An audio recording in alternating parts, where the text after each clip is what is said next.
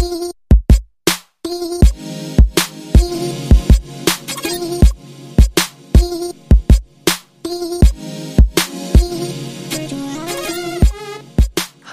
hello, what's up? Welcome to another edition of the Arena Craft podcast dedicated to Magic the Gathering Arena.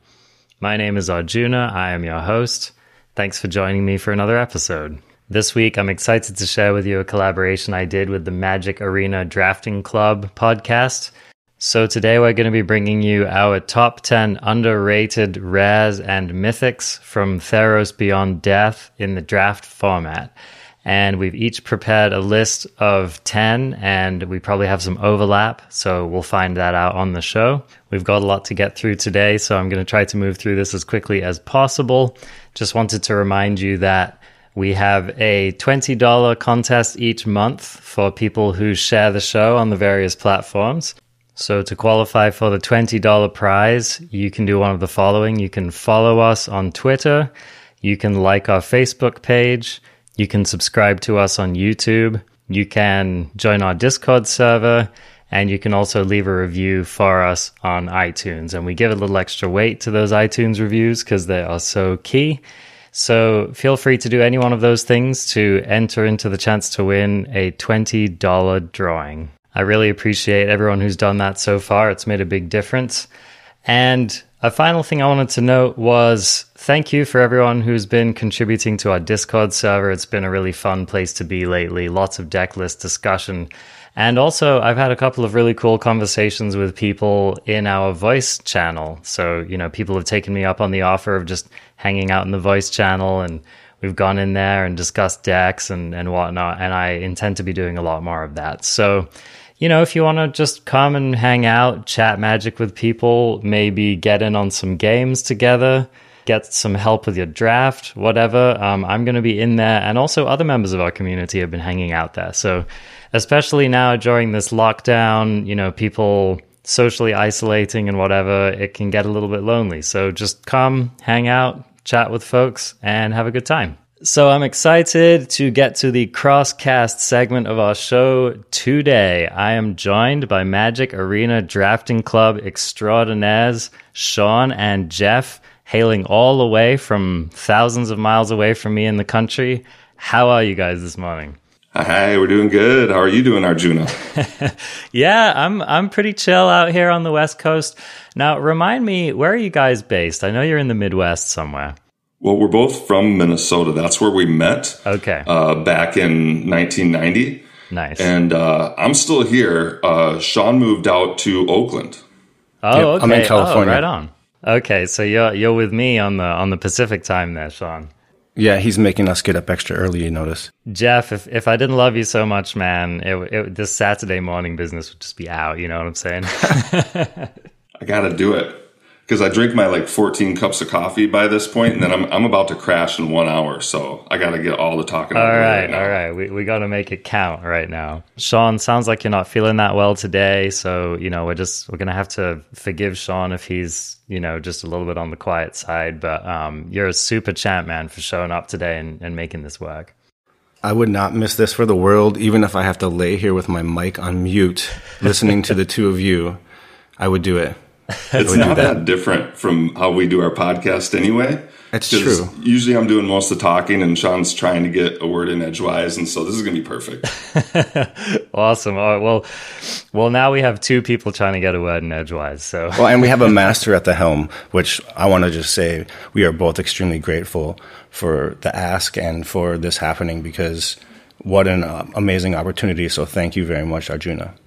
Thanks so much, man. I mean, I feel the same way.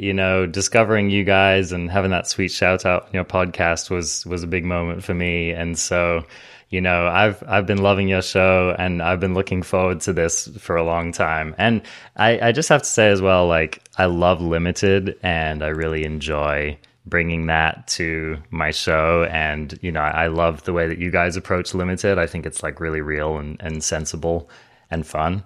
So yeah, I'm stoked. And so what we're going to do today is we are talking about the underrated rares in the Theros Beyond Death draft format. And so this is what got me kicked off on this, and tell me if you guys relate to this. Maybe you don't, but I've been taking in content just like everyone else, and people posting, what's the pick, and maybe in the LRcast subreddit, looking at people, posting help with their pack one, pick one, and stuff like that. And I'd consistently see stuff like this. Someone would have a pack, and the rare would be Nessian Boar, right? And then in the pack, they also have Pharika's Spawn and maybe like a Erois's Blessing, and they'd be like, what's the pick, guys? What should I take here? I think it's Pharika's Spawn, but I don't know. And it's like I'm sitting here at home and I'm thinking, there's a rare in the pack, man. And like, that's a game-winning rare right there. You know what I mean? And so I've been seeing this happen a lot in this format. And that's kind of what got me going on this topic, is that I almost feel like people are next leveling themselves too hard. Or it almost feels like a hipster choice where it's kind of like, yeah, well, I could take that rare, but actually there's like this, really powerful uncommon in the pack, and I'm just going to roll with that instead. So have you guys been encountering this as well? Yes. So what I'm seeing is that this set is most of the rares are much better than the other cards. We saw this early on the set when we were evaluating the commons. And one of the first things Sean said to me when we started recording was, did these commons suck? And I was like, yeah, they seem a little underpowered compared to like Eldraine commons, where like a Rimrock Knight was a super powerful card, right? And so I think what we're seeing in this set is that the commons and the uncommons are a little powered down, and that's making the rares just much better than everything else. And so I think we have to go into it with that context. I also think it's powering these 4 and 5 color good stuff decks by paying attention to these rares and seeing them being passed and wanting to play more and more of them. I totally agree. Another thing that I've been noticing is that I feel like people get caught up in this mindset. So a lot of the uncommons in the set will provide you with some kind of an engine, or will provide you with value, or will do good stuff. Like Shimmerwing Chimera. Yeah, perfect example. That's a perfect example. Furious Rise, that's another great example of an uncommon that just it makes an average deck a great deck. Totally. And so I think that this set has done a really good job of having these uncommons that are powerful, that do good things for you. And so I think that also pulls people in this direction of feeling like, well, I can build a whole deck around this uncommon, like if I take this... Like a Rise to Glory. I've done that. I've early picked, a couple Rise to Glories and been like, I'm just going to get every aura removal I can find. Totally. Oh, Hateful Eidolon, that's the card I was trying to think of, right? Totally. I've gotten into trouble going down that road too much. Yeah, right. And so they'll see one of these cards and they'll remember that sweet game where they got like 3 Maya's Grasps and a Hateful Eidolon and whatever, and they'll be like, oh man, maybe I should go in that direction, and they'll ignore that they've just got a broken rare in the pack, or just a rare which is an above rate creature with an above rate ability that you're just not going to get on any card at lower than rare. Yeah, I feel like people have been slipping into this mindset of getting a little, the only way I can put it is outplaying themselves. Maybe like a little bit of fancy play syndrome, or a little bit of trying to kind of next level the format and forgetting some of the draft basics. If you have one card which is twice as good as any other single card in your deck, you just need to be slamming that card. Right, because if you draw it in 2 of your games, that your win percentage goes way up in those games, because even though you have a 40 card deck, each game you only see a small percentage of it. And if your bomb is in there, it makes a huge difference. So that's something that I just recently had to level up on. And that exact thing, which is understanding that you're not going to even see that card. And especially when you're only playing one game, not best 2 out of 3, you may never see that card. Doesn't that suck when you draft like Heliod Sun's Crowned and you go 0-3 and you didn't get to play it you didn't see it, Oh man. How about Ashiok? Oh yeah. Whoops.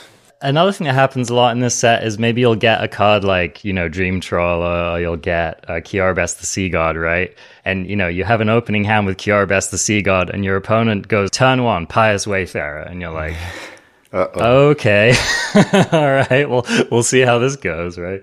How many turtles did I put in my deck? Yeah. And I think that goes to why having several rares in these decks and not just trying to fuel the engine around a couple cards is big, because you want to pull one of those rares in your opening hands, as often as you can. Totally. And just giving yourself the chance to draw into it. Limited, in my experience, is just so much about you're just trying to stack your deck in a way that you draw the cards that you want to draw, right? In Constructed, you're like four of. You load it up exactly how you want it. You build your deck in a way so that you draw the cards that you're going to need in the amount that you need them, right? And in Limited, it's just a crapshoot. It's like every game is a crapshoot. And so, yeah, I feel like you just need to give yourself the highest chance of top decking a card that's going to be powerful and relevant the turn that you play it, whether it has like an overarching synergy in your deck or not. Sometimes you get lucky and, you know, you put together some bonkers Constellation deck and it's just a nice 50-50 split and you can just rely on that synergy. But again, I feel like sometimes people lose sight of the fact that just having one card that's really powerful that you can just top deck or that you can have in your opening hand and build a game plan around it's just such a strong thing to have in your pocket. Well, let's go back to your example. So Nessian Boar, turn 5, think about that, a 10-6 on turn 5 in Limited, right? Nobody does that, right? So any 10-6, any color, I don't care what abilities it has, on turn 5 in Limited is kind of a game ender most of the time, you know, whereas Freak of Spawn isn't. It's a great engine, but it's not a game ender. And green, you might be putting it down on turn 4. Yeah, so each of us coming into this show has prepared a list of 10 cards that we feel like people are just passing a little more often than they should, or maybe people aren't considering all of the ways that one of these cards can fill out their deck and help out. So why don't we just get kicked off right now? Jeff, do you want to lay on us one of your 10 underrated rares? Yeah, let's go with number 10. First of all, I'll say that where Sean and I come from is we're two good friends who play a lot of Limited on Arena. We're not on Twitter a ton, you know, we don't both watch Twitch a ton, you know, we do, but not a ton. We do go out to our local game stores, but mainly we play a ton on Arena. So what we see is what are the other cards we're never playing against, for example. So for me, that would be an underrated rare, right? Mm-hmm. Got it. So I'd like to talk about a little blue card called Ashiok's Erasure. Okay. When the set first came out, I thought this card was pretty bad, like nearly unplayable. Mm-hmm. So let me read it off. It's got a picture of Ashiok pulling some guy's soul out of his face. It's a flash enchantment for 2 colorless, 2 blue. When Ashiok's Erasure enters the battlefield, exile target spell. Your opponents can't cast spells with the same name as the exiled card. When Ashiok's Erasure leaves the battlefield, return exiled card to its owner's hand. So I think there's several things going on with this card. I like the fact that it exiles the card because that's very important in this set. You can get a Freak of Spawn with it. I like the fact that it's an enchantment in blue because the blue-green deck in particular wants every card to be an enchantment if at all possible, so there's synergies here. I'd like to mention that this says your opponents can't cast spells with the same name as this exiled card. This is one of those features that makes people think this card is worse than it is, because that doesn't matter, right, in Limited. So people think, oh, that's a junk line of text there. Well, you're right, it is a junk line of text, but then just remove it from the card and then read the card again, and I think it's still a pretty good spell. Finally, when it leaves the battlefield, return exiled cards to the owner's hand. You know, that's really the big downfall of this. And why I would prefer to maybe hold on to this a little bit to make sure that, like, my green opponent has played out their nature's claims and things like that. This is one of those cards that's a little bit hard to evaluate for Limited because it is a powerful card. For example, we've all had those decks or played against those decks that did just somehow manage to pull 4 Maya's Grasps, right? Or like 3 Elspeth's Nightmares or whatever. And I think in a situation like that, a card like this can be surprisingly powerful, especially when you're drafting on Arena, because I'm sure you guys have noticed this too, but Arena will sometimes have those drafts where you get 4 Nessian Hornbeetles. Yeah, these powerful commons or uncommons that will kind of stack up because the bots aren't in them, and the bots are also not making weird 5-color decks and stealing your Erois's Blessing or whatever that's tabling, right?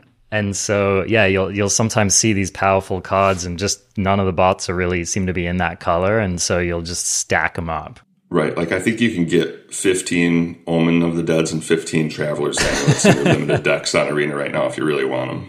Like, can you imagine, like, someone's playing the 5-color good stuff deck and like on turn 4 they try to resolve their amulet to get their fixing going on, and you just snatch it.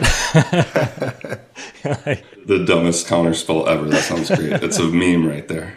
Yes. Did either of you have this stupid card on your list? It did not make my list. Yeah, no, I think most of these cards are going to be narrow. I think that's kind of the idea of it. Yeah. But this one is extremely narrow, Jeff. I would like to say I would take Freak of Spawn over this, but I still think it's an underrated card because I never see anybody play it, and I have played it and I've had it be a pretty good card. Yeah, I think the obvious issue is you got 2 other spells that do the same thing that pretty much that are one's cheaper and the other is common. The Deny the Divine only gets creatures and enchantments, which I have found to be a little irksome. Yes. That's true. Nice word. Well, and plus, no one ever expects the Ashiok's Erasure. You know what I'm saying? Nobody. That's true. Nobody. That's true. I could see it, like for a Dreadful Apathy, I could see that being a nice move, right? Get one that's on the board too. Does it work like that? So, because I think you have to cast it on a spell that is on the stack. On the stack. Right? Yep. Yeah, right. That would actually be pretty sweet if you could just slam it down on whatever. Kind of like a Ixalan's Binding kind of an effect. Yeah, then you'd both have it on your list. Yeah, oh baby. Dude, I'll tell you, I was like, I'm a buyer of Ixalan's Binding. That was one of my favorite cards from that I set. love that card. I tried to make a bunch of standard prison decks out of that card. Like, I'll just lock out 4 of your best cards from the game with my 4 of... I loved that card. Sean, what about you? What's one of your 10 underrated rares?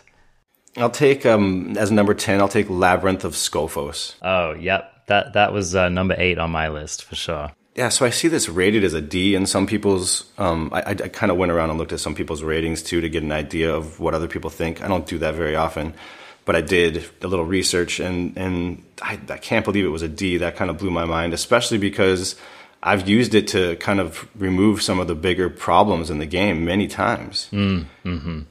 So, I mean, it's not an A, but it's like a poor man's liar. That's the way I like to think about it. And it's colorless. It is. You know, I'm going to go out on a limb here. I might get flamed for this. I think Labyrinth of Scophos is better than any uncommon in the set. All right. Yeah. Ooh. That's my hot take. Now, I'm going to give you a few arguments as to why, all right? A lot of people think about this card as being a removal spell for the opponent's stuff. That's only half of the card, right? Right. It can also protect your creatures, and it can also make blocking a nightmare for your opponent. Think about an example like, let's say you have like a Rage-Scarred Berserker that's just coming in at your opponent. 5/4, it's a pretty big boy. And they have like a kind of a typical limited board of maybe they have a Freak of Spawn, or maybe they have a couple 2/3s or something like that. And they're looking at your Rage-Scarred Berserker coming in, and you have a Labyrinth of Scophos, and they're like, what am I supposed to do? You know what I mean? Can't double block anymore. That's right. You can triple block, but Yeah. maybe, you know. It's a nightmare. You know, if you also have a combat trick, or if you have anything else, there's literally no way for your opponent to win that. It's insane in a lot of green decks because, well, first of all, because you have a lot of big creatures, but also because one of my favorite cards in the set is Nylea's Forerunner. Gives all your creatures trample.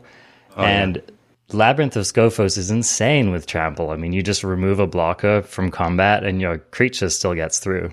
I've never lived the dream of putting this together with that red uncommon that can fight a creature if they're trapped in the labyrinth. Have either of you ever done that? I've never pulled it off. Have you guys? No, but that card wheels, which is one of the reasons why I think that you should think about taking this card. I mean, and it's a land, so it's going to make every deck. And everything you just said was brilliant. Like, I haven't actually done the removal on the blocking side of it, but that's brilliant. It's just so good. I mean, here's a third case scenario. Like, imagine you do swing in with your Rage-Scarred Berserker and they block it and they play a combat trick, right? And you're just like, okay, remove my creature from combat if I need to. Right, exactly. So I think that people are seriously underrating this card. I've also heard people say, oh, well, you know, it's a colorless land and that's not free in your deck. And I agree, like maybe if you're playing a 3-color or higher deck, then you really need to like think about your mana base and whether you can support one of these. but I would go in the opposite direction. I would say like a land, which is also a removal spell. Like, are you kidding me? In limited? That's insane. You might even play 18 lands with this in your deck in some cases. Sure. Just kind of consider it your removal spell. Sure. I mean, if you have a higher curve, I think that's totally fine, you know? Which I think this wants to be in a higher curve, because I do believe the best scenario is you're in a big stompy deck and they try to double block your creatures, and you just take away that option. Totally. And it's a mana sink, right? So if you do end up flooding out a little bit, but you get your Labyrinth, then there you go. Like, that's something you can spend 5 of your mana on every turn. So yeah, I love this card. I'm really glad that you brought this one up. So that's how you pick them, Jeff, just so you know. Yeah, not on my list, by the way, guys. That's how you do it. Too easy of a pick. We got to go deeper, guys. Ashiok's Erasure. I think we can all agree that's the... Okay, who's next? Arjun is up. All right. So I'll hit off with my number 10 on the list, Dryad of the Elysian Grove. Nice. Okay. All right. Here we go. So I think a lot of people look at this card and they just see a 2/4 for 3, and that's it. And Yep. I definitely agree, like, in some decks and in some cases, that's all this guy's going to be. Okay, let's say I was already in green and, you know, I've got a pretty strong start and my pack 2, pick 1 has the Dryad of the Elysian Grove in it, but maybe it also has a Warbriar Blessing or some other card in green that would just be a stronger card overall in my deck. So I'm not saying that I would always slam Dryad of the Elysian Grove, but I think especially as a pack 1, pick 1, people really underrate this card. So let me give you my pitch for Dryad of the Elysian Grove, especially as a card that you can build around. So first of all, with this whole 5-color deck being a thing in the format, Dryad is just like one of the best enablers for that deck. And, you know, okay, it's weak to removal, right? I'm not saying that it like doesn't come with its fair share of liabilities, but, you know, if someone has to waste a removal spell on your Dryad, that's really not the end of the world. And if you just think about when you have this guy out, you can just... your mana taps for anything you want, right? And even in the average limited deck, that can come up sometimes, right? So even if you've got a 2-color deck, how many times have you had that opening hand where you're in a 2-color deck, you have 3 land of 1 color? And so it becomes surprisingly relevant to unlock all of your mana to be able to do whatever you want with it. I think that's a really underrated aspect of the card. And it's a 2/4. It passes the vanilla test, which is really tough in this set. Most of the creatures don't pass the vanilla test in this set. Yeah, it's really relevant. So here's another thing, is that when you have this card early and you're able to build around it, you can really do some disgusting stuff. So I've played a standard deck recently which runs Dryad with Nessian Wanderer. Mm-hmm. That is an insane combo. Yeah. You have to see that going off to really understand how powerful that is. Add in the Setesian Champion and really have some fun. It's ridiculous, right? And so Yes. if you start with a Dryad, you can then keep your eye out for your Nessian Wanderers. And because it's an enchantment creature, it's a really strong start to a Constellation deck. And I think it really unlocks things like... there are so many times in this format where you'll be in, let's say, like a black-green deck, and you'll open a Eutropia the Twice Favored, and you'll be like, oh my god, I really want to splash this card. Like, I don't know. I don't know if I can make it work, right? And cards such as Dryad of the Elysian Grove just make a plan like that so much better. Totally agree. I'm not necessarily saying that I pick this card super highly, but I think specifically as a pack 1, pick 1, or when you're already like in a base green deck, which is trying to do a 5-color thing, I think that this card just has a lot of options. Yep, it fits into Constellation themes, both green, white, and green, blue, because it's an enchantment creature as well. It's a good card. Totally. Is this one on your list, Sean? It is not, but I would pick it for sure. Yeah, it wasn't on mine either, but I think you actually kind of talked me into it. Here's the thing. I just think it's better than people think it is, No, I think you're right. And I have seen this pack 1, pick 1. And I think too often I've just evaluated it as a vanilla creature. I'm just like, well, 2/4 is not bad for a 3-drop.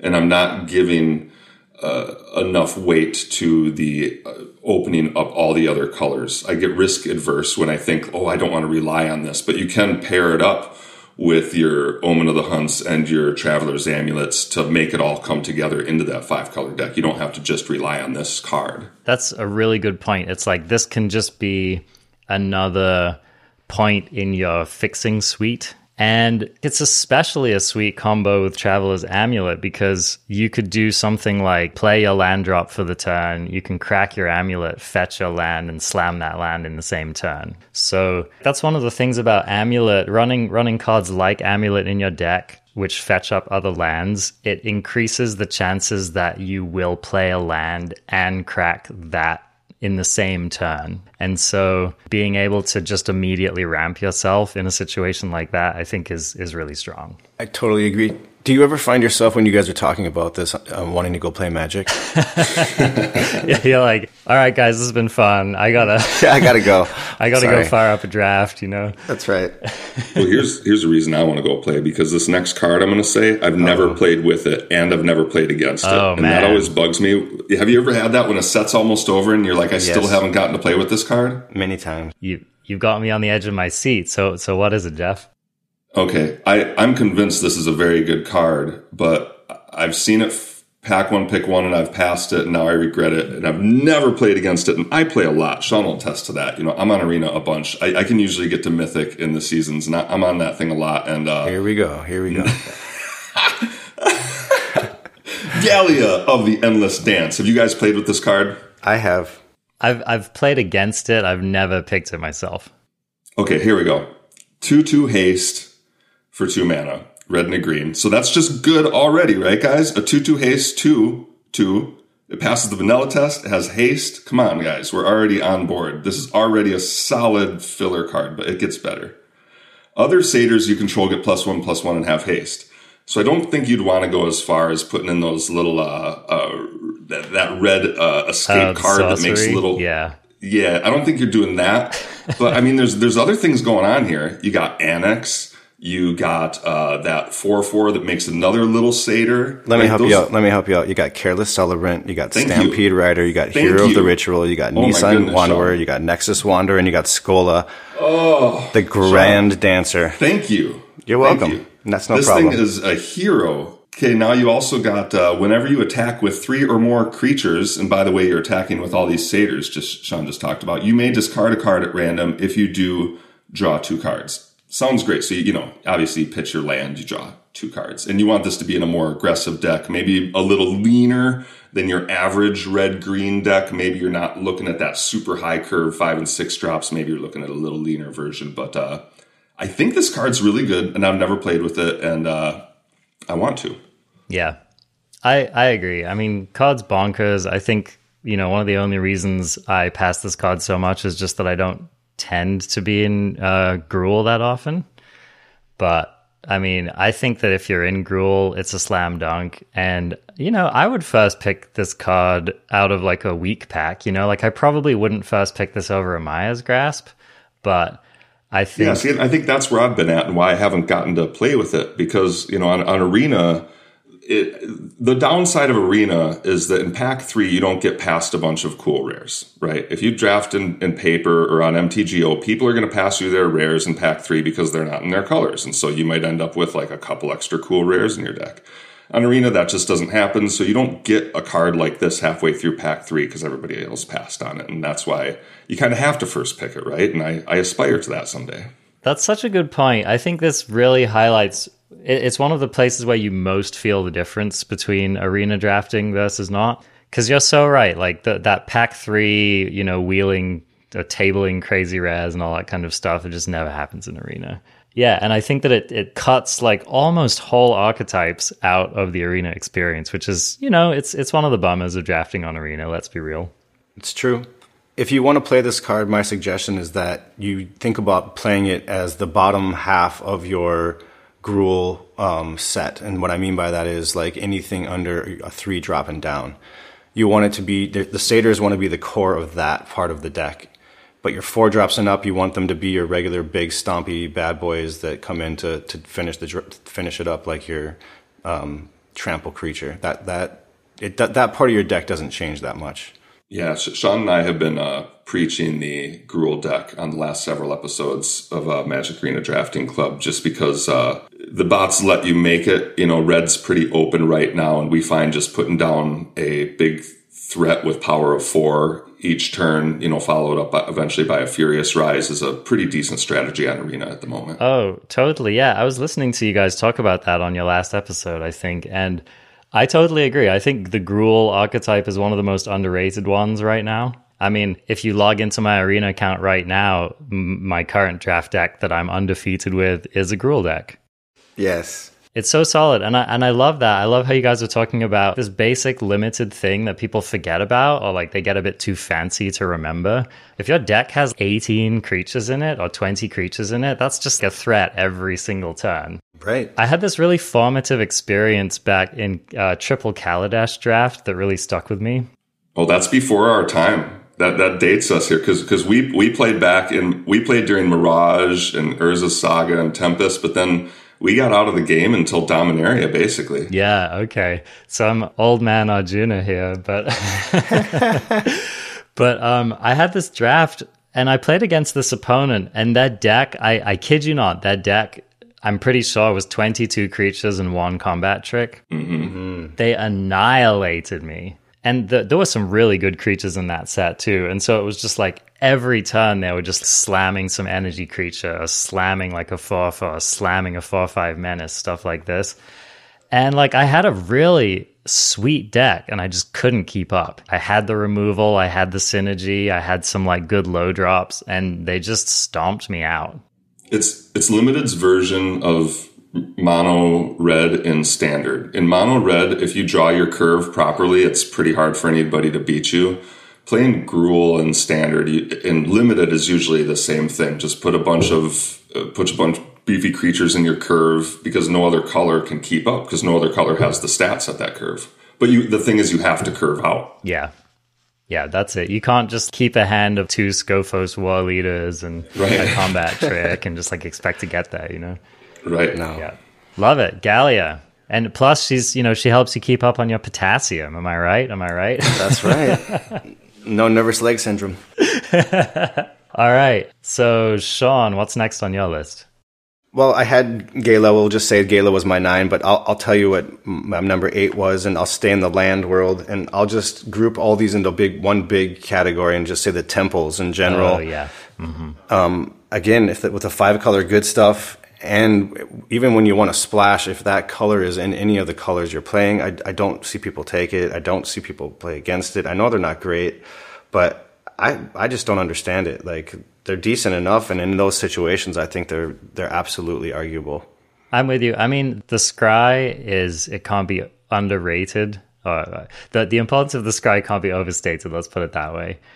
Right. Yeah, I've been hearing people saying you should take these scry lands above a good playable in your deck, which I think is like a pretty strong endorsement, and I think that's where I'm at. If either side of it's on color, I'm going to take it pretty highly. Maybe not removal spell highly, but I think that they're really good. I'm completely on board. This was going to be my number 7. So originally when I was putting together the list, I thought it'd be a fun troll to just put all 5 of these on the list, but not admit it. So like I would get to my number 5 and I would say one, and then you guys would be like, "Now, do you put them all in there?" I'd be like, "Oh, nah." Then I'd get to number 4 and I'd say the next, and I would just go all the way up, because I agree that these are maybe the most underrated of all the rares, splashing, but also just the scry. And I do think you only need to have one on color for it to work. You're usually not playing anything on turn 1 in this set anyway, unless you're playing white.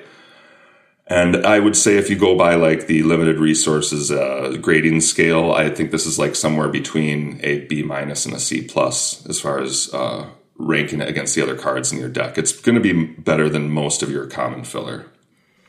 And it should always make your deck. Yeah, there you go. Should always make your deck. Totally. And again, just underscoring the importance of lands and limited. It's like a free card. Yeah, if your land can do anything for you other than tapping mana, you should strongly consider that. But I'm kind of disappointed you didn't do that, Jeff, because I'd love to hear you. I want to hear your power rankings. Like, what are your temple power rankings, you know? Oh, yeah. Well, white would be at the bottom, right? Okay. And since the buddy lands are in here, that would be, what, blue, white, and green, white? Probably green, white would be the weakest one, yeah, right? because white's the one color where I want to play a Pious Wayfarer on turn 1, and I don't want my stupid land to tap. That's compelling. That's compelling. So then you have to go with the grindiest color last, right? So blue-black is going to be probably the best one, because in that one, you're going to be able to wait till late game. So it's going to be somewhere around there. Nice. All right. Well, follow up with Jeff if you want the full. That's a Patreon tier right there, Right. That's exactly right. Yeah. I guess that brings me to my next one, which is Nyxbloom Ancient. Now, this is my first mythic on the list. I'm not selling Nyxbloom Ancient as like, you just need to slam this in any green deck or whatever. But I think that a lot of people look at this card and they just pass it over. I do. You're going to have to talk me into this one. Okay. And you definitely talked me into Dryad, so I'm excited to see what you can do here to me. I've always thought this was an unplayable card, so... Yeah. Well, the common mythology is that it is unplayable, and I will say, like, I've played this in 2 decks, I think, across the breadth of the format, okay? But I think another thing that people forget sometimes is that mana, being able to do stuff with your mana is really powerful. So here's an example of a deck that I put Nyxbloom Ancient in where it was just totally busted. I had a really excellent escape green-black Golgari escape deck, and I had a bunch of escape creatures, and with Polukranos being at the top of my escape tree. So, another mythic, which admittedly doesn't happen that often. But what I was able to do in this deck was that by the time I was slamming Nyxbloom Ancient, I usually had a pretty stocked graveyard and a couple of escape creatures. And I also had Polukranos, and I had another handful of creatures that also had activated abilities. I had a Skola Grove Dancer. I had a couple of those in my deck. I had some Mogis. What's the guy who sacks creatures to draw cards? Oh, the Minotaur. It's the 2 colorless and a black. Yeah, exactly. Yeah. So what happened was I was looking at my deck at the end of construction, and I was like, I have a lot of activated abilities, and I have a lot of escape, and I have a lot of ways to turn mana into advantage. I'm going to try running my Nyxbloom Ancient. And every time I played that card, it was game over. It was just done. So if you've ever had the joy of being able to play Nyxbloom Ancient and Polukranos on the board together, it's disgusting. It's literally disgusting. Another card I'm imagining it would go well with is Witness of Tomorrow. You get to scry for 4 mana, but it doesn't require a tap. Perfect. Yep. Yeah, because so basically for 2 mana, you get to scry. By that point in the game, you're doing scry 3, scry 4 at the end of every turn. You're basically finding whatever you want. Yeah. All your Labyrinth of Scophos, right? I mean, that's got to feel pretty bad for your opponent. This is a cluster. That's what got us into your podcast, right? When you broke down clusters. We have our first cluster of the episode. I love it. Oh, okay. How about this one? Thassa, Deep Dwelling. Yes. Okay, so a mythic which gets better when you play other mythics that's not exactly what you're looking for in Limited, but I just want to say, like, keep an open mind. You know what I'm saying? Because you'll have these situations where you'll be looking at just like a highly situational card like Nyxbloom Ancient, and you'll be like, actually, if I get to untap with this, it's going to be bananas. So don't pack one, pick one this card. I don't pick it highly, but if I'm already in green and I see this card moving about in the draft, maybe just like in the middle of a pack somewhere, I'm going to strongly consider taking it, because the upside of being able to have that effect in your deck if you want it, maybe in a certain matchup, or maybe you do just pick up a bunch of other cards. And if your deck is slow enough and grindy enough anyway, I think you can get there. I think that's a key to the format, actually, is that understanding that you have to reevaluate in the words that you just used, that's what you do so well, Arjuna, is break things down. But like doing that I find myself doing what you just said almost after every pick in this draft than I did in any one before it. Having to reassess and reevaluate each card and what it does and how it affects my deck. And when I do that, I'm by far more successful than when I just say, "Oh, I'm already in these colors. I'm just gonna stay in these colors." Or this is just a good common. I'm not gonna reevaluate it in the context of this deck. Totally, yeah. Card evaluation is so important in this set. I can't remember the last time like the course of a draft would change the value of cards for me so much like it does in this set. It's because the commons suck, so you got to get this synergy. It's all about synergy because individually these cards are not as good. Like seriously, think about an adventure card, right? Compared to some of the commons we're seeing now. Head to head, the adventure cards are just better. Yeah, that's so true. All right, right on. Moving along. Who's got their next underrated rare? All right, I got Thassa's Oracle here. Nice. It's 2 blue for a 1/3 Merfolk Wizard. When Thassa's Oracle enters the battlefield, look at the top X cards of your library, where X is your devotion to blue. Put one of them on the top of your library and the rest on the bottom of your library in any random order. If X is greater than equal to the number of cards in your library, you win the game. So I've had a lot of fun trying to turn this into a standard deck because that's my way of winning a game right there. And I didn't have any luck there, but I do think in Limited I've had much more luck with this. And the fact that it's just a 1/3 that scries you 2 on turn 2 to me is already like very much good enough in a set like this to dig for your more powerful cards, since this set is all about rares and synergy and getting your engine going. But also this is just a win condition.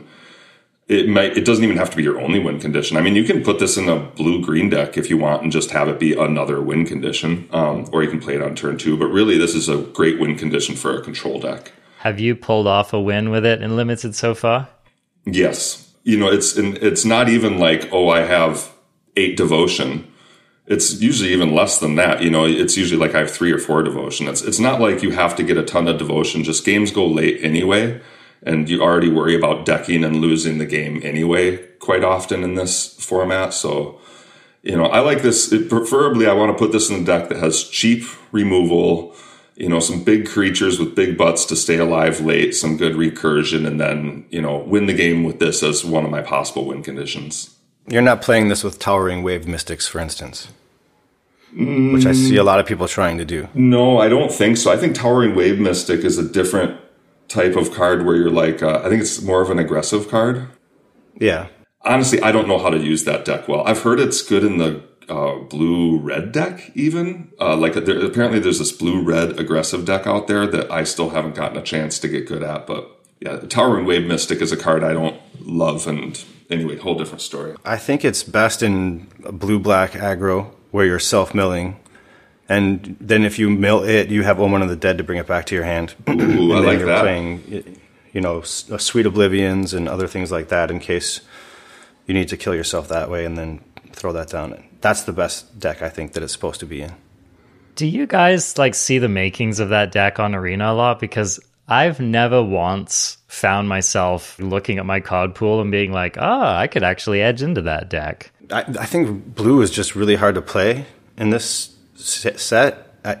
You get caught in between trying to play on your opponent's turn and trying to be aggressive, which is weird for blue.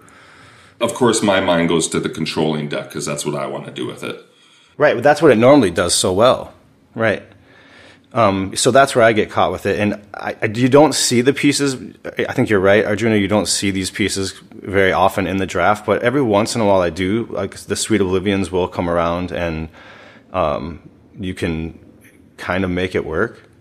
I think this is one of those decks that you might just see a little bit more on Magic Online, right? You're probably going to see Thassa's Oracles moving around the table, and I think you also won't have bots that are like in blue that are just snapping up Towering Wave Mystic. You know, like I think there's a lot of people in a real life draft will be in blue, and they'll just pass that 2-1 because they're just like, nah, my deck doesn't want that, right? And then there's like someone else at the table who gets 3 of them or something, and they're like, okay, cool, I can go into this deck. But I just don't feel like that happens as much on Arena.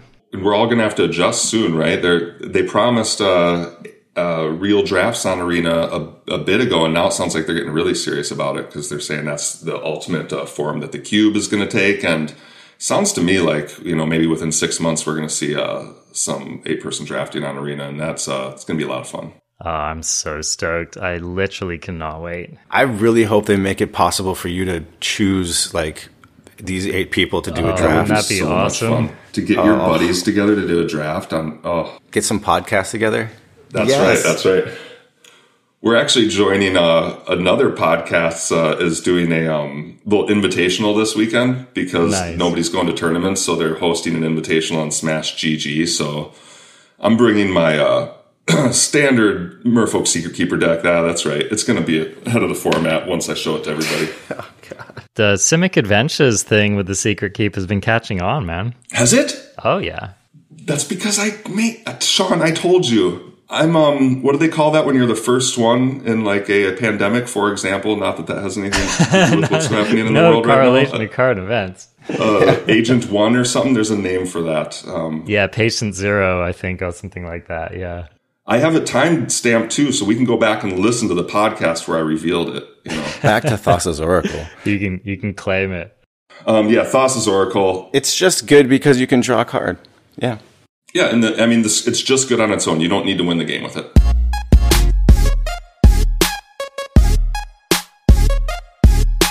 All right, I wanted to take a moment to make a few shout outs here. This is a new segment I'm introducing to the show, and basically what it's going to be is this is a place for me and for any of our listeners to just call out people that they've played on the ladder.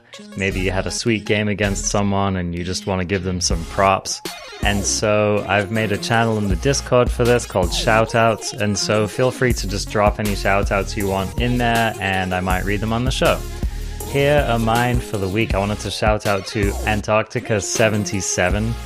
I had an epic match with this person on the ladder playing Best of One, and I was playing the 5-color Niv Mizzet Fires deck, which Rich G from the Mythic Legendaries podcast inspired me to play. I've been a big fan of Niv Mizzet and the Reborn version, of course. Ever since they printed it, I've been building these random 5-color decks, and I think now is a better time than ever to be running it.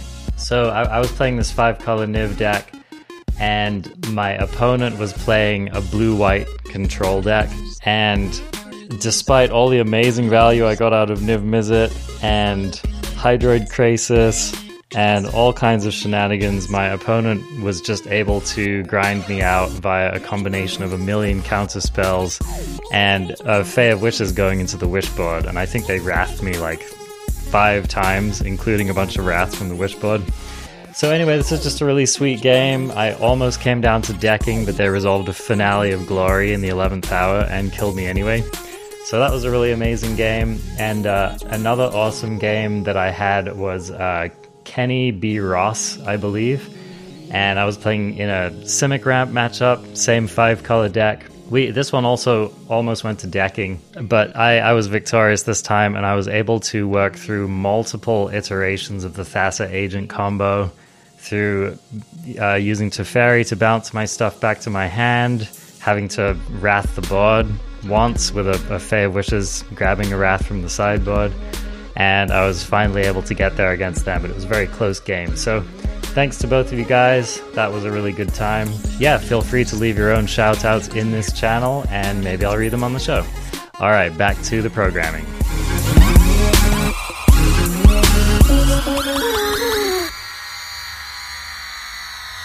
All right, I'm going to keep us moving along here just because got more cards on our list. So, Sean, what's your next card? Let's see. So Thassa's was pretty high up on my list, but I'll go on to Bronzehide Lion. Okay, yeah. Bronzehide Lion, I think we all know this was a white-green for a 3/3 lion that if you pay white-green, it is indestructible. And when it dies, it becomes an enchantment that enchants one of your creatures that has the text, if you pay white, green, it is indestructible. So I like this card a lot. I first picked it a few different times, and I've found that it really does and can work quite well as a 2-drop. It's already pretty far ahead of the game. But the catch with it is a couple things. One, you kind of do want to be in a white Constellation deck because you can pump it with the Pious Wayfarers, and you get all the other enchantments that you're going to want to put on it, like the +1/+1 eyes. Pumping this thing, it's already so big. Yeah. So, and then the Kaimetra's Blessing is the other thing you kind of have to have with this card to protect it. The other downside is that it dies to Mire's Grasp no matter what, because it just, so that can be something that you'll get blown out with. So I just want to kind of I don't play it if I don't have a Kaimetra's Blessing in my hand and 3 mana if I'm against black. But I mean, still, you're using your 2-drop and they're spending their premium removal on it. That's not a bad exchange. No, it's not terrible, but it doesn't feel good. I do think it is good to be strategic about it and maybe just have another creature in play. Exactly. Just being able to get that sweet value if it does die, That's a real limited skill that I think we can all get better at, and definitely new players can get better at that, is playing out your best cards as soon as you can. Is not always the right thing to do. And we were talking about Deathsea before the show. He's a master at that. He'll always wait to play out his better cards until he's sure the coast is clear. Totally. And I mean, in some cases you can afford to do that. And so, it's why not? It does suck when you lose a game because you slow rolled your better cards, So. It depends on your deck and your opponent's deck, but there's definitely situations where, especially in this set, where you're like, well, this card is better than every other card in my deck, so I'm going to be a little more precious with it. I had a game where I was playing against a blue deck, and I had Kiara Best the Sea God in my hand, and they just kept leaving mana up, and I was super paranoid, and I didn't play my Kiara Best the Sea God, and it turns out they had no counter magic, and I just totally punted that game. It was awful. What do you do there? That's tough. Yeah. Sometimes it's the right thing to do, but you're even less likely to play it because it is so precious, right? Because you finally got the best mythic in the whole set. Yeah. And you just want to resolve it so bad. Sometimes you just gotta jam, man. This is something I learned playing Standard against Simic Flash. Just gotta jam, man. Yep. Put it down. Yeah. All right. Next on my list is Thassa's Intervention. This card, I think sometimes people forget that this card can just be dig through time. Yep. And that's a really powerful card, y'all. And so I think that a spell that can scale with the game, like a spell that can counter an opponent's 3-drop when you need it to, and a spell that can dig for 5 when you need it to, is just really freaking good. Again, I'm going to go out on a limb and say that I think Thassa's Intervention is better than any uncommon in this set. I totally agree with that. The double X to counter spell means it really scales with the game well. Sometimes I forget that you don't need that much mana to counter their stuff, even if they have a bunch of mana left open, because there's doubling X on how much they have to pay. And it goes back to what Arjuna said before, too, about how this is a card you don't mind top decking late in game. It's totally fine. You're great with that. It's almost best then. Yep. Yeah, I like cards that always give you value, and I just think that it's seldom that Thassa's Intervention isn't going to be the best card in your hand in Limited. It gets you what you need. It does what you want. You get to choose how you get your value out of it. An early game counter spell, which draws you 2 cards in the late game, is bonkers, It's very good. Very good. Right on. Who's up next? All right, I'm up. Here we go. I'm going to throw down Klothys, God of Destiny. 1 red-green, indestructible 4/5 as long as your devotion to red and green is less than 7. Klothys isn't a creature. So first of all, I'm going to say I don't really care about that part of this. I don't care if this isn't a creature. Obviously, in a Gruul deck, this is a huge bomb, and nobody's going to argue with me that it's a great card. But what I want to argue for is this is a card that you want to splash for the second effect. And the second effect is at the beginning of your pre-combat main phase, exile target card from a graveyard. If it was a land, add a red or a green. Otherwise, you gain 2 life, and Klothys deals 2 damage to each opponent. So I like the second half of that, where you're getting rid of their escape creatures as well as the rest of their graveyard, and basically ticking them down that way. You can just win the game with this card if their graveyard's big enough, hit them for 2 every turn. I just faced against a deck with Klothys the other day, and like they got it down on turn 3, and I may as well just concede right now. Especially if you're relying on any escape creatures. Yeah, it's broken me a few times in this set too. It's good. It's really good. It's indestructible, man. It's not fair. You know what this card is like? It's like on turn 3, your opponent resolves an indestructible Pegasus that's just online every turn, you know? Yeah, I love this card. And, I almost put on Heliod Suncrowned on the list just because I think that's splashable as well. But I thought that was a little too much cheating since it's a single color card and just everybody knows these gods are good. But this god in particular, I think you can just splash it and treat it as an indestructible enchantment for 3 mana that could eventually win you the game. Yeah, I would jump through hoops to put this card in my deck. Sean, next up. I've got this one might be controversial a little bit, but I've gone back and forth with it too. But I'm going to throw out the Wave Break Hippocamp. So whenever it's just a 3-drop in blue, whenever you cast a spell on your opponent's turn, draw a card. So have you guys played against this card, or have you ever drafted it? Oh, I'm a big buyer on this card. I've played with it a lot, and yeah, I think it's insane. Yeah, and especially if you're going into that deck anyways, but you don't have to be. And I find it, maybe you tell me if you found this to be true too, but I almost found it better when you're in either the 5-color good stuff deck, it's one of those cards you really want to have, or just if you're playing green-blue and you're just playing the enchantments that you want to play in that deck anyways. It's just on their turn, draw a card, get a land, and hey, I'm going to draw another card for doing that. Why not? And if you've got that fish in play too, then you're tapping down one of their creatures every turn, or untapping one of yours, which no one ever uses it for. I forgot that card could even do that. I had to read it again the other day. So that can be actually super huge, because you can tap down their creature on their turn, or untap your creature as a defense to block if they come in, which they don't think about. Most people don't. If I get this card in my deck, I'm definitely slamming like Naiad of the Hidden Coves and Vexing Gull and the Turtle. Yeah, if you resolve Omen of the Sea into one of these, you feel like you're playing Legacy or something. It's like exactly. Or if you get to draw, if you do the land where you drop a land in play and draw a card, that feels really good too. Yeah, I think that this card is just super busted. However good you feel like it's going to be when you read it, like it is actually going to be that good. You know, like how some cards seem like they're going to be good and then you play them and they don't actually end up being very good. But totally. Every time I've had this card on the battle, like it has drawn me minimum 1 card every game I've played it, unless someone like immediately removed it. So right. Yeah, Omen of Fire is not pleasant, but no. But have you guys played against it very often? Because I don't think I've ever. Oh, really? Okay, so I've maybe lost to it, and I have to admit I can't make a card like this work because I just do not get the blue go on your turn decks in this format. I feel like I've had them explained to me, and I've definitely tried them, and they're just they elude me. But I agree with you that this is a super good card. I'd also like to point out that you two are talking very well with each other. Neither of you have stepped on each other's words. I aspire to do that someday. You guys know when to jump in, but I'll continue to step on you two at every chance I can get, apologetically. We need at least one, right? That's so true. Keeps the variety, man. I think this card's sweet. I would definitely first pick it and just not look back. And I've played it probably more, actually, like you were saying, in the blue-green enchantments deck. I just think it's a really good fit there. Me too.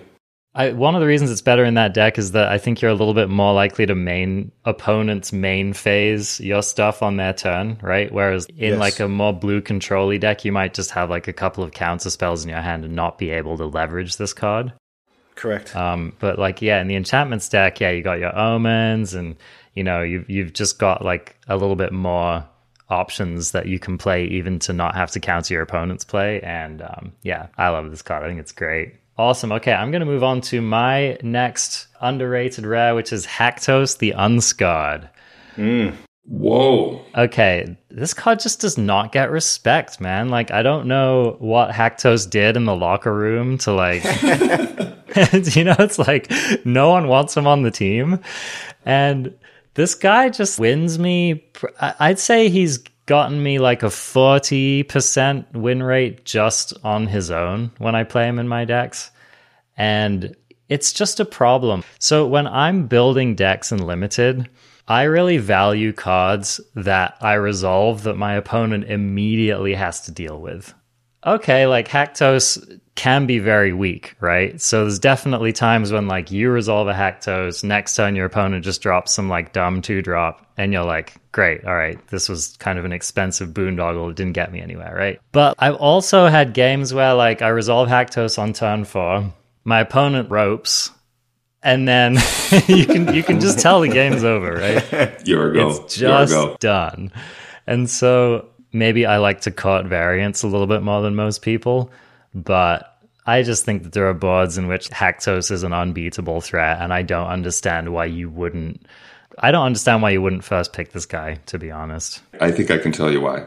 It's because the first time I ever played against this card, it was a 0, right? Because they played it and they rolled a 2 and I had a 2-drop, right? And so then that did something to my brain where I said, well, I'm never going to pick this card. And I think it's because this card is either a 10 or a 0. Yeah. That if you have an initial experience with it, that it's a 0, you don't realize that even though it was horrible in that situation, it's such a binary card that it's also an I win the game card. And so I think for somebody like you who's played it multiple times, you have a better idea of how often it's successful. But for me, my personal bias, I maybe played against this twice and both times I beat it. So my brain just goes to it's bad because I don't have that pool of knowledge to draw from. The thing about a card like Haktos is you just have to have a little imagination. For example, if you've ever had to deal with a Haktos with a commanding presence on it, yeah, that's not fun.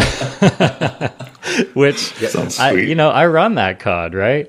Or like if I'm running Haktos, I'm a lot more likely to run the that Chimera combat trick that gives a creature first strike.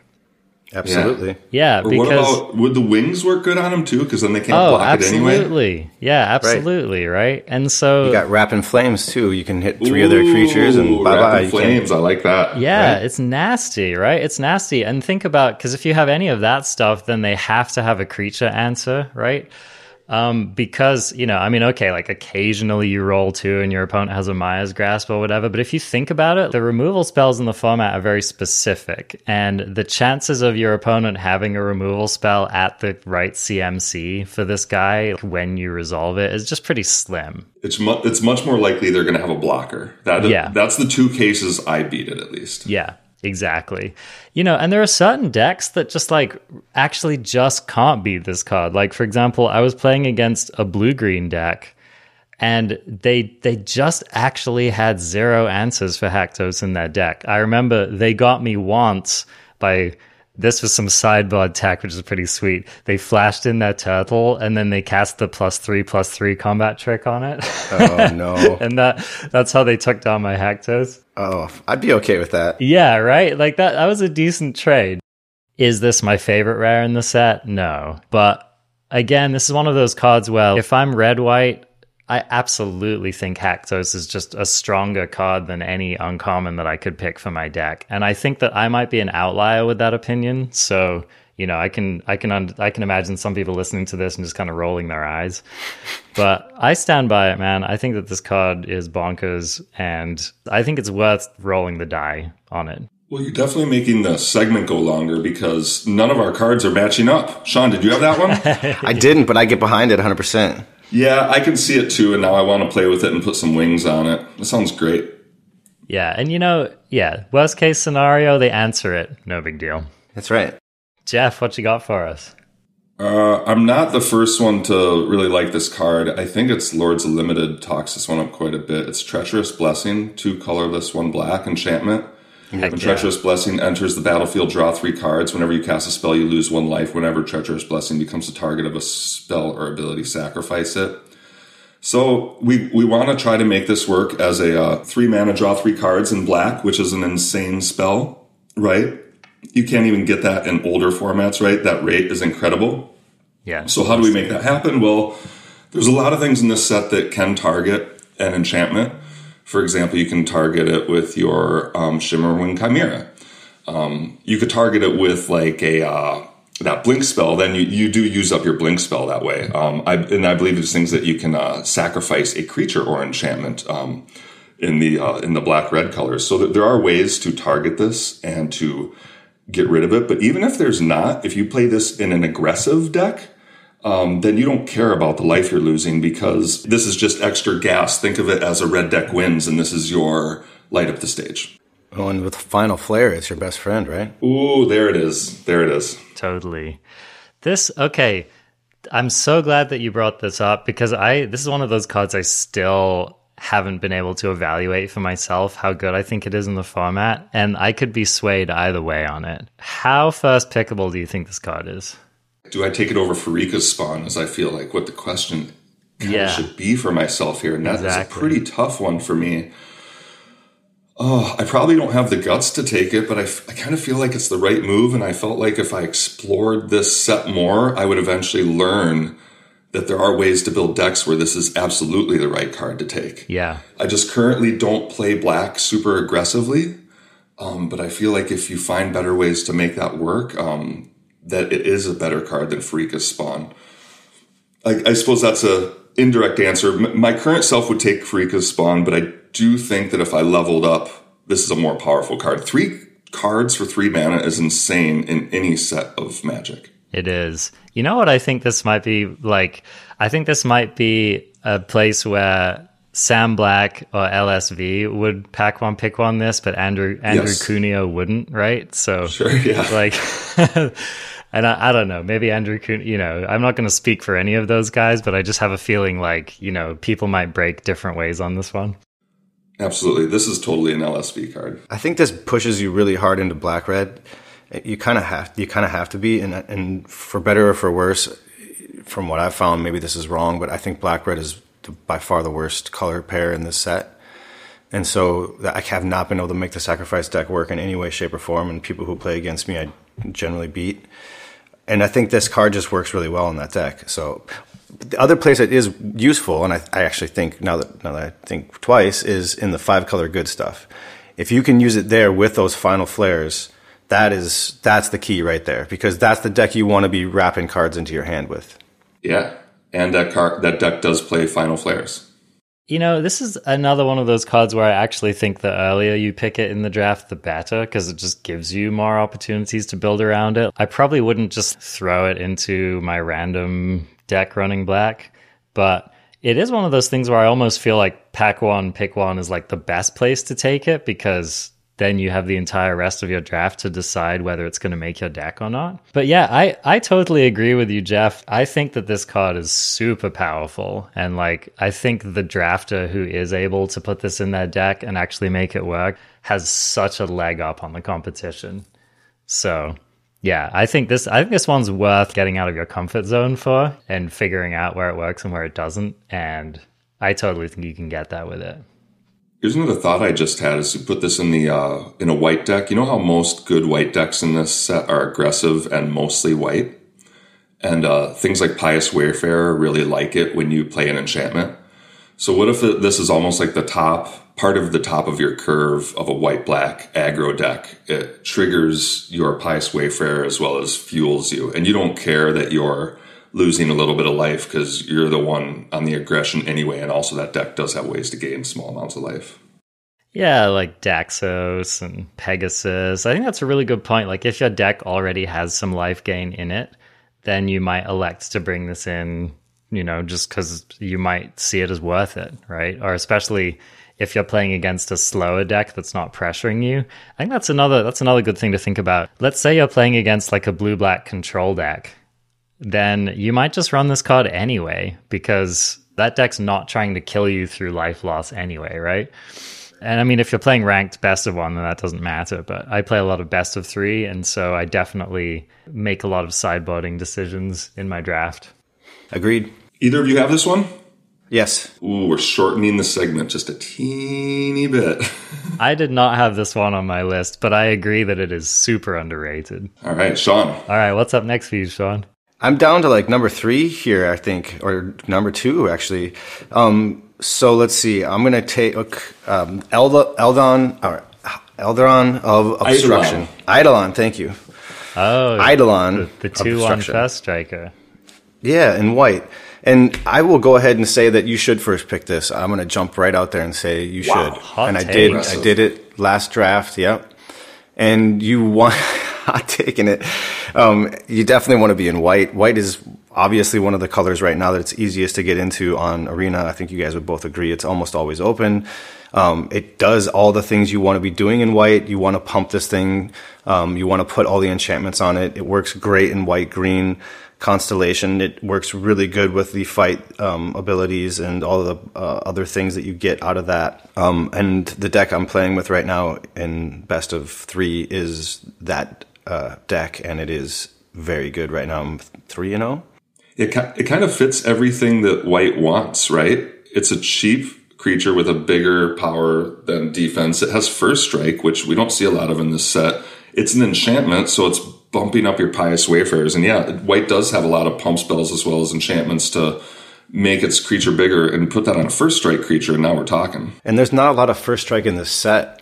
And it's obviously really good in red-white as well, especially when you're playing the hero lineage, so that you've got, you're just pumping it even more and more and more. It just gets out of hand. All right, so I totally agree with you. This is on my list, but we're playing best of 3, and your opponent has 2 Mogi's favor. Dude, take it out. Dude, just take it out. Yeah, it's gone.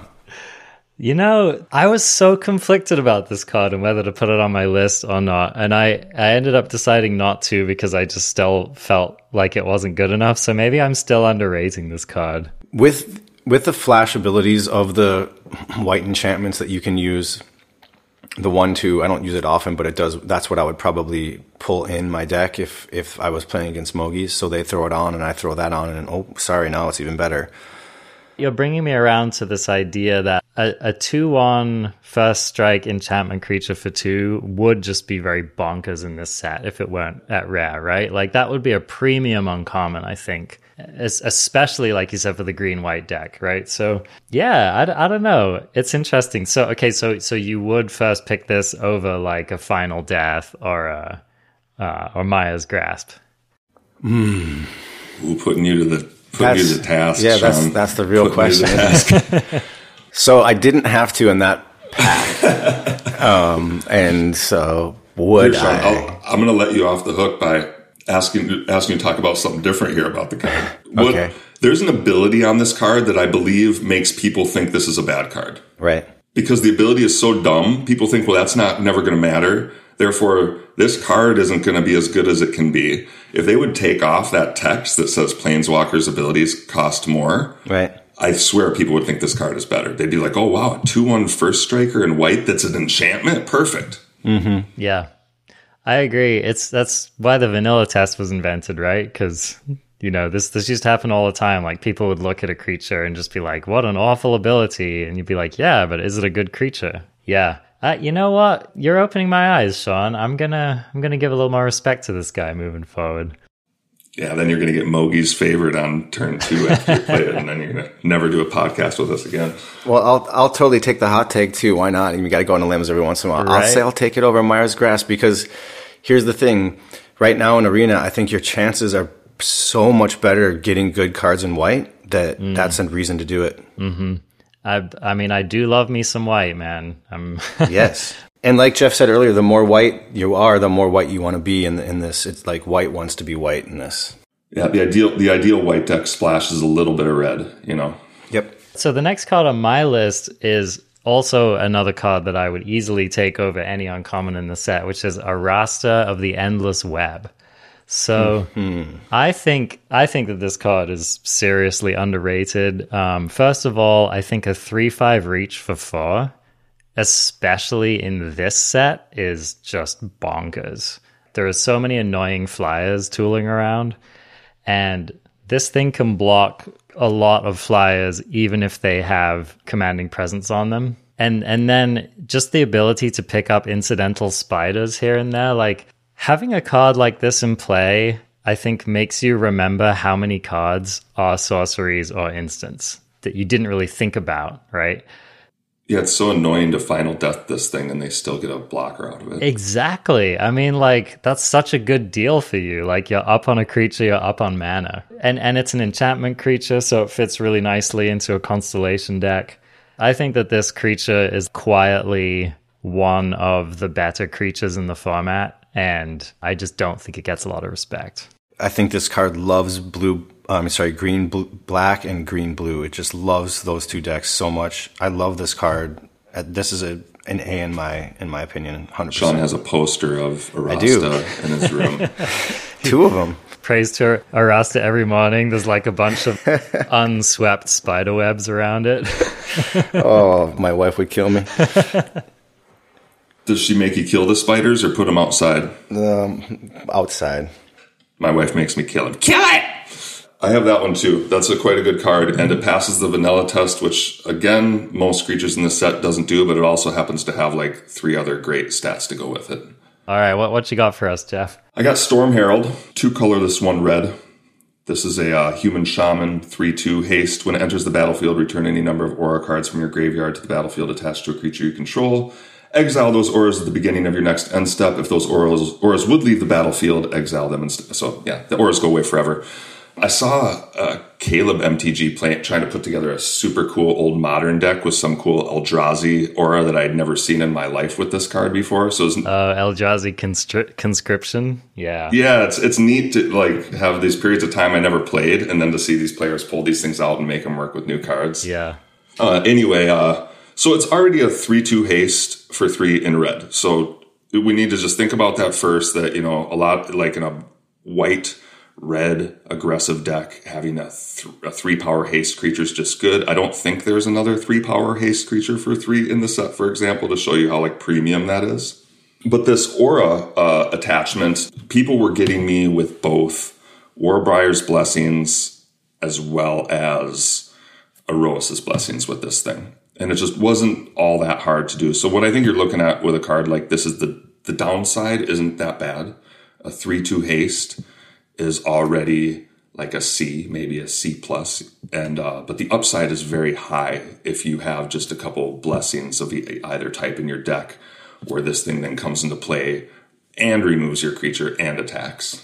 As a fan of Commanding Presence, I think that this card is super sweet. That's the thing. This set's so full of enchantments that make creatures good, or just enchantments that go to the graveyard, auras that go to the graveyard. And the ones that you mentioned are just a perfect example. And if you get to reattach even one removal spell with this thing, you're really doing it. And even if your fail case is just getting another swing in with your Commanding Presence, on like your 5 for haste first strike creature, like that's pretty good.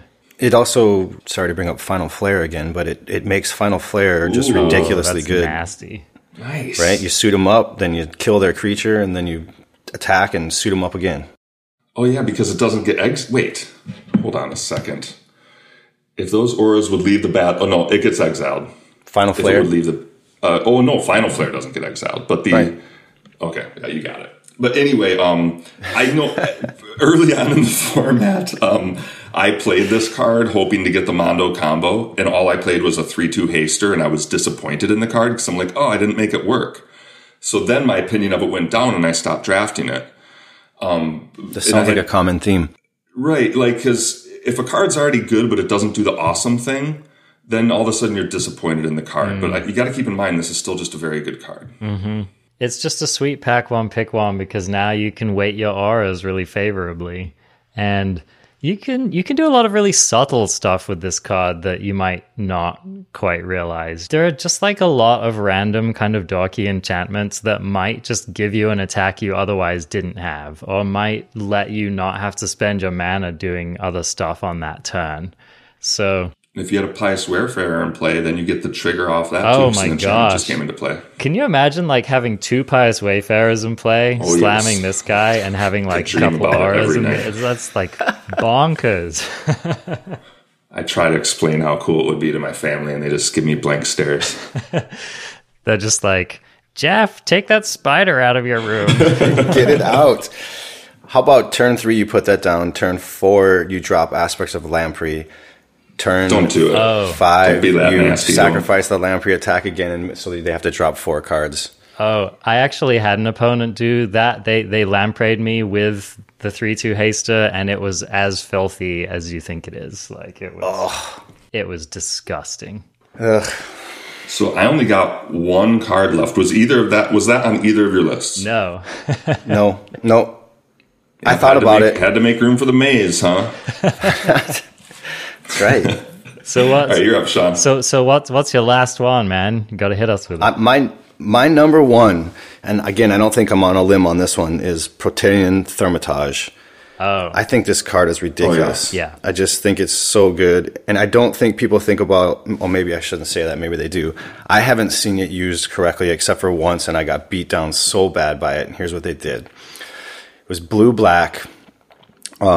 They played this, and then they would just mimic whatever creature I had on the board. I was playing red-green. So they would just copy whatever biggest creature I had out there. Then, when I came to kill them, they would throw on Minions Return. Ooh. Nasty. So if I had put out a bigger creature, then they would just mimic the bigger creature, and it wouldn't die. And then when it did die, it just came right back. It was really, really nasty. And that combination, it can also obviously, I think it might be better in green-blue Constellation. And then you're just mimicking whatever creature you need to, and God forbid you get the one that gives it +1/+1 and flying, and you mimic that, because that just gets way out of hand. I think that this card is easily one of the better rares in the set if you're able to build around it properly. The nastiest thing I've faced down in this format, like easily the deck that crushed me the hardest, was I had an opponent that was running a blue-white deck with both Dream Trawler and this in it. And I had a good matchup against them too. I had the Liar. Like, I thought that my deck was favored against them. And I spent all this time trying to lock down their Dream Trawler, and they kept like drawing cards on their turn and buffing the power and stuff. And I eventually got it locked down with my Liar, and I was like, haha, like, what are you going to do now, sucker? And then they just like slam a Thaumaturge and make another Dream Trawler. And I was like, I just wanted to flip the table, I was Yep. Get me out of here. Yeah. I got to draft one of these the other day, and then early on in the game, somebody put Omen of the Stars on it. But Omen of the Stars doesn't get rid of the abilities, right? It just makes it an enchantment. Mm-hmm. And so I kept turning it into different things. And since there's so many engine cards in this set, I could like turn it into things that still had a relevant ability. And that was a lot of fun.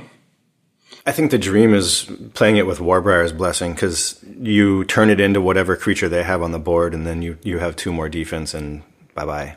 I love it, man. I think the best thing I ever copied with this was my opponent's Kraken. What's the Kraken that draws you? Nadir. That gets Nadir counters. Kraken. Oh, it's so good. Yeah, and it was funny because they were like, what are you going to do about this? And I was like, well, what are you going to do about your own creature now? And yeah, what won me that game? That was pretty sweet. We're getting down to it for me as well. Another card on my list that I already spoke about briefly, but I just want to bring up again, is Nessian Boar. We don't have to go deep on this, but take this card, guys. Like, if you're listening, if you're in green and you see a Nessian Boar, just slam it and figure it out on the battlefield. This card is never going to be bad for you. Jeff was saying earlier, like, this thing is just going to be the biggest thing on the board. It blocks for days. If the worst thing that your Nessian Boar does is block your opponent's 7/7 Typhon, that's totally fine. So I just think that this is another card where with even a small amount of imagination, you can often turn the boar into a game-winning card. And it just puts your opponent in a really tough position. And it's something like the game becomes all about it. And even if the boar is not itself winning you the game, like, as soon as it's on the battlefield, your opponent has to think, how many creatures do I commit? Do they have a big enough board that they could clear out all my blockers and just kill me with the rest of their creatures? Or in some cases, I've even had opponents that were in a bind because they didn't have that many cards left in their deck. And decking your opponent with Nessian Boar is something that you might do in this format. So this is one of those cards where, like, it looks like it can be real bad for you. And I can think of at least one game that I lost when I attacked with a Nessian Boar when I shouldn't have, and it got my opponent back into the game. But I think on the whole, you can find ways to make this card good. And yeah, I think it's better than any uncommon, not close. Agreed. Blocks everything. Yeah, dude.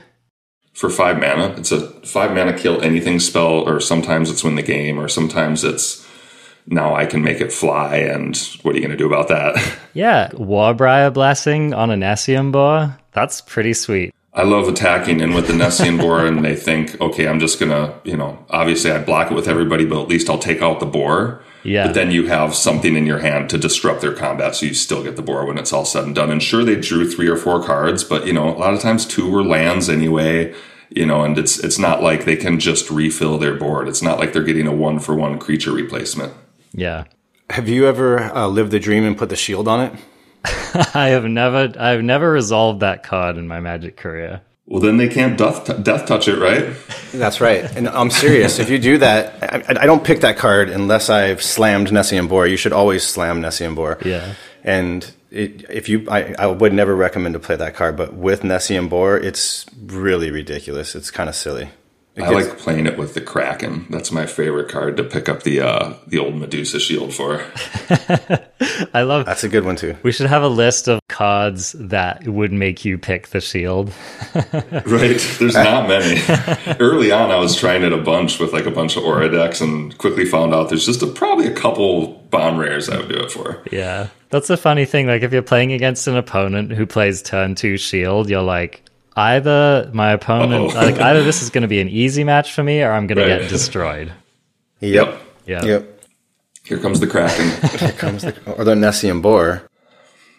All right, my last one is the put all 5 together umbrella, and I'll try to make this go quick because I know we've been talking for a while, guys. It's good. Are we going to have a 2-parter here? Jeez. All right, I'm just putting all the interventions together. These are extremely flexible cards where almost every time both sides of the intervention matters. Yes, even the stupid green one I think can make work, and I've heard people talk about how they've made work, even though I personally haven't. Even though I do love the idea of thinning out decks, that's a really fun thing to do.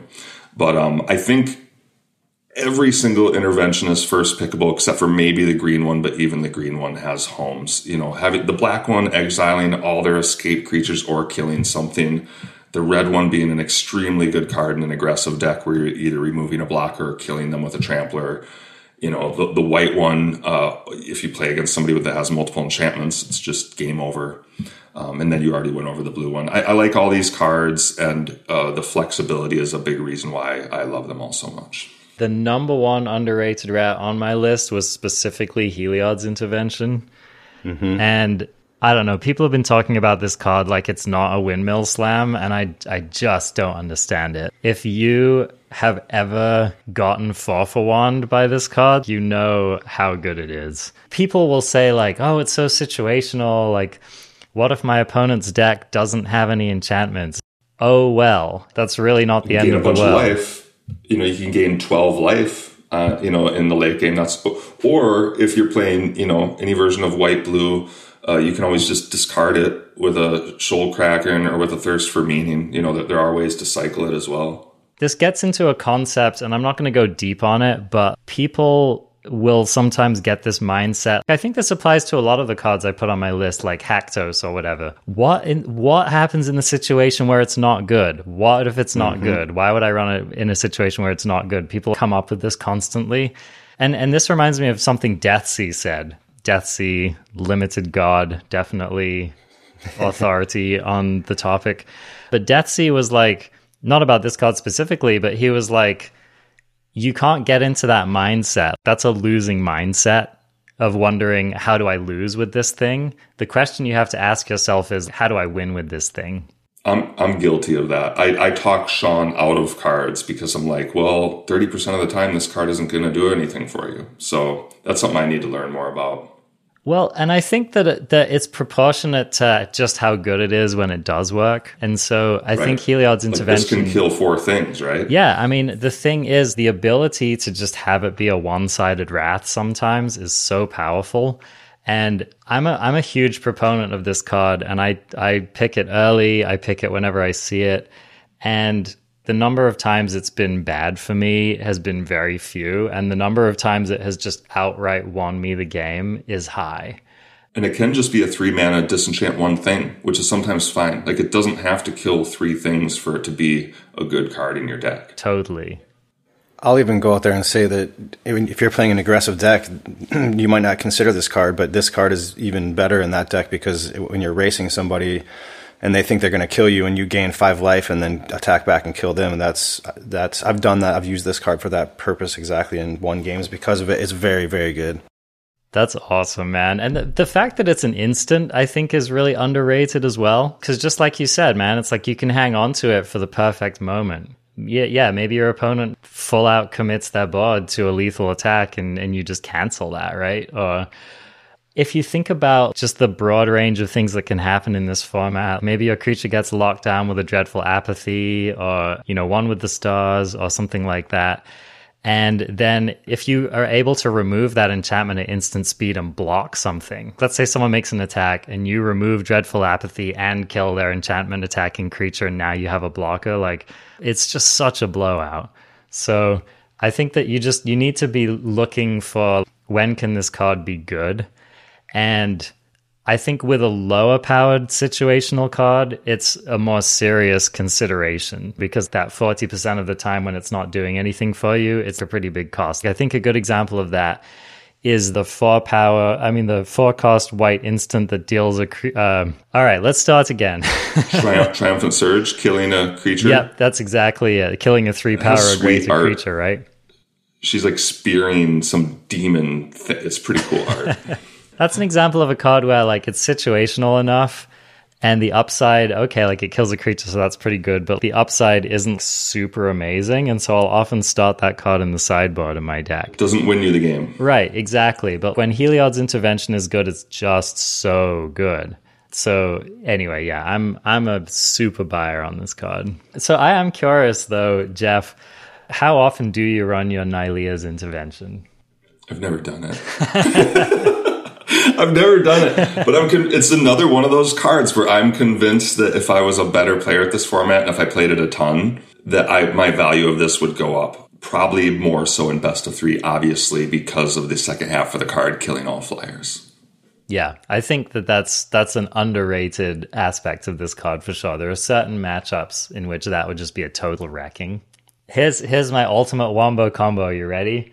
Nyxbloom Ancient into Nylea's Intervention, searching up every single land from your deck.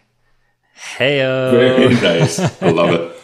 I just got a text from Sean. It looks like he got booted. It looks like he's out of the meeting. Oh, no. Unfortunately, so he can't hear us at the moment. Do we want to try to wrap him back in, or should we just wrap up the show here since we did just finish the list? Yeah, let's just wrap it up right now, and if he's able to rejoin at some point, then we'll get to say goodbye to him as well. Okay, well, this is going to wrap up our episode. Ended up going a little bit long today because we just all had such smart, interesting, relevant things to say about Magic. It's been a pleasure working with you guys. I love what you do. And I just want to take a moment to plug that podcast, the Magic Arena Drafting Club podcast. It's one of my favorite podcasts these days to listen to. It's just a perfect combination of deep, limited discussion and like chill hangouts with buddies. I feel like anyone listening to your show just immediately feels like they're hanging out with 2 of their best friends. It's funny. Sean was like, I want to start recording in this other room because I get better reception, but then you're going to hear my family in the background. And I'm already talking to my family and my cats in the background. I think that's part of what we try to bring because we're not pros. We're not LSV and Deathsea. We can't bring that level. We do play quite a bit. And, I hit Mythic sometimes, so we're not scrubs. Yeah. But what we want to bring is the fact that Sean and I have known each other for 30 years and we love each other and we're best friends. And we want basically to bring other people into that space. Can you guys stop talking about me like I'm not here, please? Oh, look who got reconnected. So let me say to you, Arjuna, that you're amazing. And the way you break things down and the way that you bring people in is very different than Jeff said it best a couple episodes back on our show. You bring people into and you make them feel like they're sitting right there with you in your living room And that is so comforting. And the way that you break things down makes it simple to understand. And this game is not simple. And you make it seem that way to grasp concepts and ideas. And so thank you for bringing that to an environment that didn't have it before. Shucks. I'm blushing over here. That's awesome, man. Well, while you blush, we just said a bunch of nice things about you and your podcast. I don't know if you caught any of them, but I did. I appreciate you, man, as well. It's been wonderful working with you, and like I said, I look forward to doing a lot more in the future. See why I like this guy so much? He says stuff like that literally all the time. Just makes everybody around him feel good. We are on Twitter on M Arena Draft Club. Apparently Magic Arena Drafting Club was too many characters. I'm not on Twitter all the time, but if you reach out to me, I'll definitely hit you back. And also we have some stickers of the podcast logo if you hit me up, and I'll just send it to you for free. We also have a website, magicarenadraftingclub.com. So yeah, definitely go check those guys out, interact with them, listen to their show. You will not regret it. Thank you so much, guys, for taking the time to chat with me today. Best of luck out there on the ladder. Hey, really quick, sorry. We have to plug you on our podcast, right? People are going to listen to this on our stream too, so how can they get a hold of you? After that perfect button you put on, I'm just going to step all over it and make a whole new ending. Love it. Welcome to my world. So yeah, this is the Arena Craft podcast. You can find us at Arena Craft Pod pretty much everywhere. That's Twitter, Twitch, although I don't stream at the moment, YouTube. You can also jump into our Discord. I'll put a link to that in my show notes. That's a cool place to hang out. Do you guys have a Discord? And if not, you should.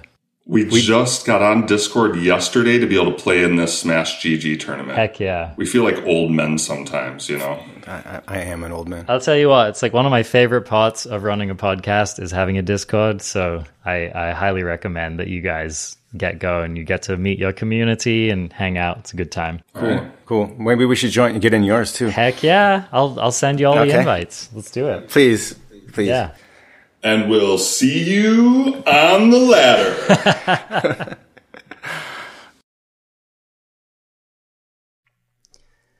Thanks again for listening. I really appreciate you having here. You are the reason I do this. I love sharing Magic content with you, so thank you for participating. And again, you can get more involved by following on Twitter, ArenaCraftPod, YouTube, Discord, leave us a review on iTunes, like our Facebook page. These are just a few of the ways you can get involved and hopefully win a $20 prize. I've got some more interviews and special guests lined up for the future, so stay tuned for more on that. Wash your hands, stay safe, and in the meantime, good luck out there, and I will catch you next week.